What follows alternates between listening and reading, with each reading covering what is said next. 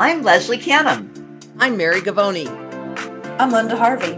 I'm Olivia Wan, and together we are the Compliance Divas. Hello, I'm Leslie Canham, and we are the Compliance Divas, bringing you a very special podcast today about the ultrasonic cleaning machine. This makes instruments clean, or maybe not. We bring clarity and simplicity to compliance by navigating the regulatory compliance arena to keep you on course. We'd like you to subscribe to the Compliance Divas podcast through a podcast channel of your choice or on our website, thecompliancedivas.com. Resources we mentioned during our podcast can be found on the compliancedivas.com website. And we always welcome questions to support@thecompliancedivas.com. I remember the days of hand scrubbing instruments before ultrasonic cleaning machines were popular. Boy, what a task it was. In most cases, those days, we didn't wear exam gloves or utility gloves. So it was quite a dangerous type of task to perform. Today, we want to make sure that we utilize the automated cleaning systems to the best of their ability to protect ourselves, to protect our instruments, and to protect our patients. And I'd like to have our divas talk about the various aspects of the ultrasonic cleaning machine that will make it a better experience for us and do the job the right way. Mary, can you tell us about the types of ultrasonic solutions? Sure, Leslie. The selection of solutions is probably one of the most important decisions, aside from selecting the type of ultrasonic cleaning unit that you're going to use in a practice. There are several categories of ultrasonic cleaning solutions. The one that I grew up with was general purpose cleaner that you used in your ultrasonic bath. And it did a reasonably good job of cleaning. And then the next generation, especially around the time of concerns of HIV and hepatitis B transmission, was an enzymatic ultrasonic solution. The addition of enzymes or enzyme compounds in the solution helps to dissolve blood and other organic debris better than just a detergent solution. So there are many types and many brands of enzymatic solutions. What I would look for is one that was at least a dual enzyme product, because there are certain types of substances like fats that are affected by one type of enzyme that's used, and then other organic materials such as blood, which is affected by other enzymes. There are even triple enzyme formulas out there. There also are formulas that are affected by temperature, and there are some ultrasonic units that actually have heaters in them that heat to a recommended temperature to help make the enzymatic solution work even better for cleaning. What many practices were tempted to do over the years was use a disinfecting solution in their ultrasonic, or to use even an immersion disinfectant, a high-level disinfectant, which we used to affectionately refer to as cold sterile solution, so that we could decontaminate the instruments while we were cleaning them. And the problem is that especially the high-level disinfectants, if they're glutaraldehydes, actually are a fixative on blood. But the other concern is that the type of solution that you need to select has to be at a certain pH that is compatible with the metal in the tank. Otherwise, you're going to damage the tank. So you need to use a product, not dish soap. I've seen practices use Dawn dishwashing liquid because it cleans so well on the dishes and it's cheap compared to ultrasonic solutions. But you must follow the manufacturer's instructions for using a product that is designated as an ultrasonic cleaner in order for it to be compatible with the unit and compatible with instruments. There has been a trend toward no rinse solutions that you could take your instruments, lift the basket up, let it drain, let your instruments dry before you package them without rinsing. But I've not experienced good success with those no rinse solutions. I'm old school, and I like to rinse that solution and any remaining debris off those instruments. And so then the other factor in selecting your ultrasonic solution is, do you want a liquid concentrate that you dilute? Do you want a tablet? There are effervescent tablets that you can use. And so you need to do a little bit of research to find out which would be most effective with your type of instruments in your type of ultrasonic unit. Mary, that is so much information and great information to have at hand. I have often heard that with the wrong kind of solution or using like a dishwashing soap, that you can actually etch your instruments. And I've been told that that can void the warranty on the instruments, because once you etch them, they start to corrode or rust, and they co-corrode with other instruments. It will also void the warranty on your ultrasonic unit if you're not using it correctly. Well, that makes awfully good sense to make sure we're minding the bottom line in a dental practice. Olivia, can you talk with us a little bit about proper loading of the ultrasonic and some other tips that we might need to have to help protect us? Sure. One of the things I'd like to mention, Leslie, is that I would love for our listeners to take the opportunity to review the owner's manual or instructions for use, because there's lots of valuable information in there on how to operate the ultrasonic unit. But the major function of the basket is to keep the parts, the instruments, suspended. And oftentimes when I'm doing a mock inspection, I find that they've either lost the basket or they're not using the basket. And we have to think about how the ultrasonic was designed to work. So the tank actually vibrates, and it causes that cavitation action to remove the debris from the instruments and items that we place in it. So if we're not using the basket and those instruments are just laying in the tank on that surface, it can actually damage the unit, in addition to prohibiting the desired outcome of cavitation action. So use the basket. Another thing is to be sure that we are following the instructions for use for the time to run the unit. So look at your instructions for use to see how many minutes, and based on the brand and the types of items that you're placing inside of the unit. And it becomes annoying in many offices when you hear the lid clinging and clanging on the ultrasonic unit. I've been in some offices where we couldn't even find the lid, where they were so annoyed by that noise. But we must contain the aerosol that is being generated inside of the unit. And so think about that if you're designing a new office, placing that central sterilization area in a place that would be least intrusive of noise and whatnot.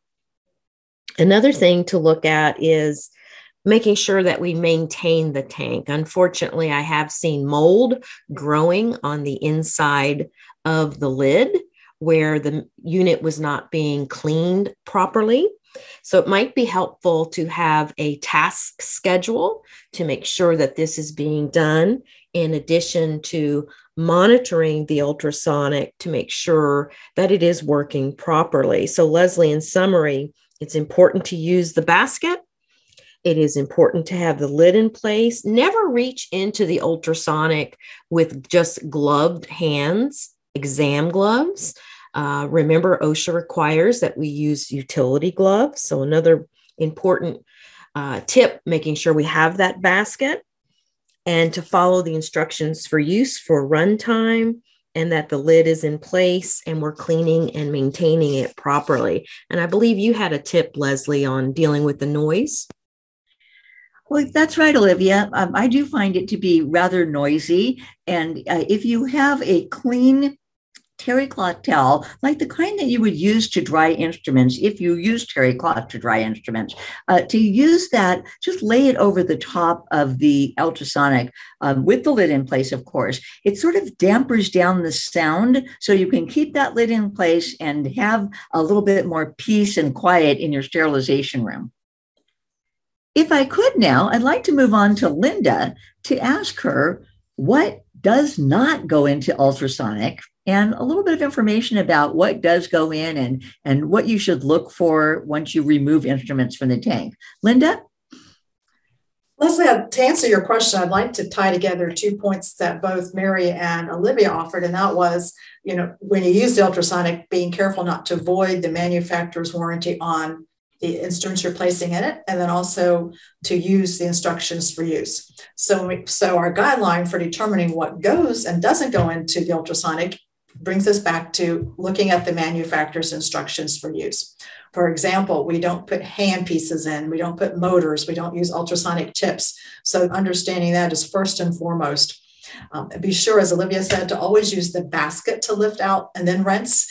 Never put your hands in, even with the proper gloves, inside that device. That's a very specific no-no as listed in the bloodborne pathogen standard. But when you're taking out the instruments, Leslie, it's very important to inspect them. And I liken this in my presentations to looking at your dishes and your glasses and your silverware when you're unloading your dishwasher. We have to handle every item that comes out of our dishwasher at home in order to put it away, whether it's a piece of silverware or a glass or a plate. And we're always looking at that as we're putting it away to make sure it was clean. So same thing with the instruments. When they come out and they rinse and you place them out on that towel or the area where you're going to begin to sort of dry and sort, is you're looking to see if there's any debris left. And if so, one safe technique would be hand scrubbing very carefully and very judiciously. And that would be using a long handled brush, of course, with all the proper PPE, the face protection, eye protection, face shield, whatnot, as well as the heavy utility gloves.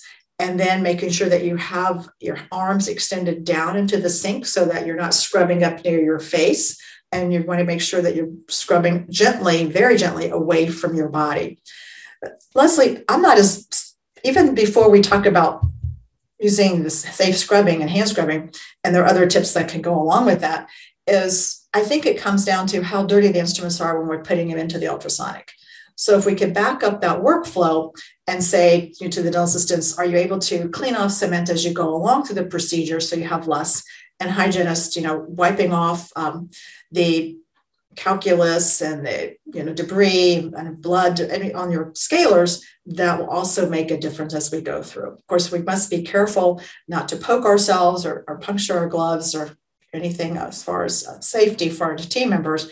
But that's one way you can look at trying to minimize debris as it comes in, or at least that it's not dried on the instruments. Because we know a lot of our office today, Leslie, are very busy and they're not always processing the instruments right away.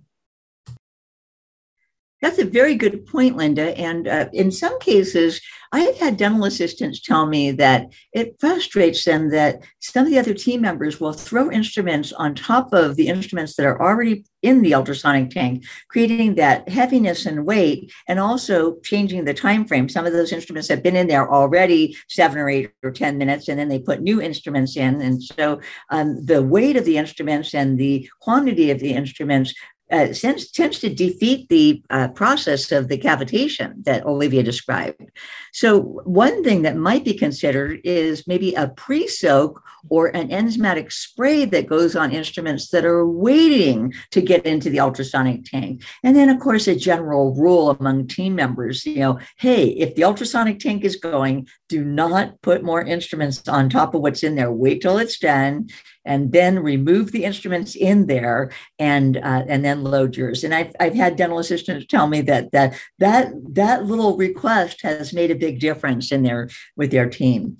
Something else I wanted to address was what happens when you find that consistently instruments are coming out of the ultrasonic tank and they still have debris, not just debris that is hard to get off, like cement that you would have to chisel off. But I'm talking about, the normal debris that you would think that the enzymatic cleaner would have taken care of. It might be that there's something wrong with the ultrasonic itself. And there are ultrasonic monitors that you can purchase, but you can also do a very simple foil test. And I'd like to go through the steps of that foil test with our listeners just very quickly. And we'll make this resource available on our website for download. But it's very simple because we know that the sterility of patient care items depends on complete cleaning. And this simple foil test performed periodically will help our listeners ensure that their ultrasonic tank is actually doing its job. Certainly, you wouldn't want to have to do double duty. So your ultrasonic tank should do the work for you in advance. You just take a piece of lightweight aluminum foil, you cut it with scissors, and it should be about the width of your ultrasonic tank and about an inch deeper so that you can hold it above the solution. Prepare fresh solutions for the day that you would normally fill your ultrasonic tank with. And you roughly fill about 1.5 inches from the top of the tank. You turn the tank on and set the timer for 5 minutes to degas. That's one of the instructions that the manufacturers of these products, of the ultrasonic solutions, ask us to do. When the time has elapsed, then you insert the aluminum foil vertically into the tank and you hold that sheet of foil lengthwise across the long side of the tank and centered against the tank width. You extend the foil down to the tank bottom and be careful that you don't touch the bottom of the tank or the sides. Then you turn on the unit and hold the foil steady for about 20 seconds. At the end of 20 seconds, you remove the foil, carefully dry it, avoid wrinkling it, and examine the foil. It should have uniform pitting and indentations across the part of the foil that was immersed. And that indicates that the unit was delivering uniform cleaning power, while smooth areas actually indicate ultrasonic blind spots. So uniform pebbling of the foil that was immersed means that your unit is working correctly. But if it appears there are blind spots, you ought to retest the unit. Just make sure you did your part right. And if a second test confirms the presence of blind spots, you should schedule service and send the foil sample along with the repair request or have that available for your repair rep so the technician can locate the troubled spots.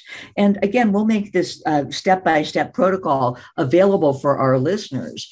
But what I'd like to do before we close is just spend a few minutes talking about some of the bloopers that we've seen with ultrasonic tanks. And I'll start out with my favorite blooper. I remember working in a dental practice where we seem to be purchasing a lot of ultrasonic solution. Well, upon further investigation, we found that the assistant was pouring the whole jug of the solution into the tank when it was meant to be a couple of ounces of solution and then diluted with water. So be sure to read the manufacturer's directions properly. Another dental office I was at had catty corner ultrasonic tank. It was balanced on the sink. And I was afraid that that ultrasonic, if it was bumped, might fall into the sink. And you can imagine an electrical hazard, especially if it's not plugged into a GFI or ground fault interrupted type of plug. And then finally, I've seen an ultrasonic tank that was under the cabinetry where you could not lift the basket up. You had to reach into the tank because there wasn't room for that basket to come up out of the tank and still fit under that cabinetry. So location of that tank is very important as well. Are there any other bloopers? Linda, you have something you want to share? Two quick things, Leslie. One is the fact that I took a picture of in a practice one time where the instruments, the cassettes were overflowing. They were overstuffed, as you mentioned earlier. Don't just keep piling them in. And so the top cassette was hanging, not hanging, but it was sticking out of the water. It was still covered by the lid, but it was not covered by the solution. And I called that a drive-by. And so my sense that they're just coming in and throwing the instruments in, they were too busy to stop and someone to take care of it, that was not appropriate. So I brought it to their attention that this if this had not been caught, would you have caught it? Because obviously the instruments that were not being submerged and cleaned would have had dry debris. And even if it had been rinsed off and then wrapped and sterilized, those instruments would not be sterile, not at all. So thank you. That's one good thing to bear in mind. It reinforces taking the instruments out and don't pile them in because they're not going to get clean. Even if they were not sticking out of the solution, Leslie, you can't just keep the more crowded the device is, the less effective it's working. Thank you, Linda. Olivia, you wanted to share something. I was in an office and I tested their ultrasonic and it failed. So I tested it again to make sure it wasn't my error, and it failed again. So I looked on the internet looking for troubleshooting ideas and learned that it was not an ultrasonic for medical use. It was a jewelry cleaner. So big problem. Oh my goodness. And that's a reminder to our listeners that we want to use devices that are designed for medical use, FDA cleared devices. Mary, you had something else to share. Mine was similar to Olivia's, that I had a practice that was using a very large jewelry cleaner and they were having issues with getting their instruments clean. But my other point is not so much a blooper as a question that I get all the time. How often do we change the solution? And so I always tell folks, at minimum, change it at the end of the day, but at any time during the day that you see a lot of debris or floaters or it becomes cloudy, then change your solution. But also follow the manufacturer's instruction for the solution, because they may have recommendations as well as to how often to change it. That's important, because as that solution becomes overburdened again, it is not doing its job for us. And we don't have time to be doing double duty. We want our machines to work properly the first time. I just had one more thought that came to mind is in the past, I would see sometimes instruments were rubber banded together, or there are special, looks like a ponytail holder that can be purchased by through dental dealers. And this actually, banding instruments together defeats the purpose of the cleaning process, because the instruments that are touching each other aren't exposed to that cavitation or solution. So there can be debris or bioburden that's trapped in between these instruments, and it's not getting cleaned off. I mean, I understand the concept of wanting to organize, but there are other more convenient ways to organize instruments, such as using cassettes or color coding your instruments, or even taking pictures of your tray setups. So with that, if there are no other bloopers to discuss, I'm sure our listeners probably have come across bloopers on their own. We're going to make the resources available to all of our listeners on the foil test and some other recommendations and resources from CDC to help you with your training efforts at your practice, so you can bring this information into your practice and make sure everyone is working properly with their ultrasonic. We are the Compliance Divas. We bring clarity and simplicity to compliance by navigating regulatory compliance to keep you on course. And again, as always, submit your questions to support@thecompliancedivas.com. And with that, we conclude our podcast for today.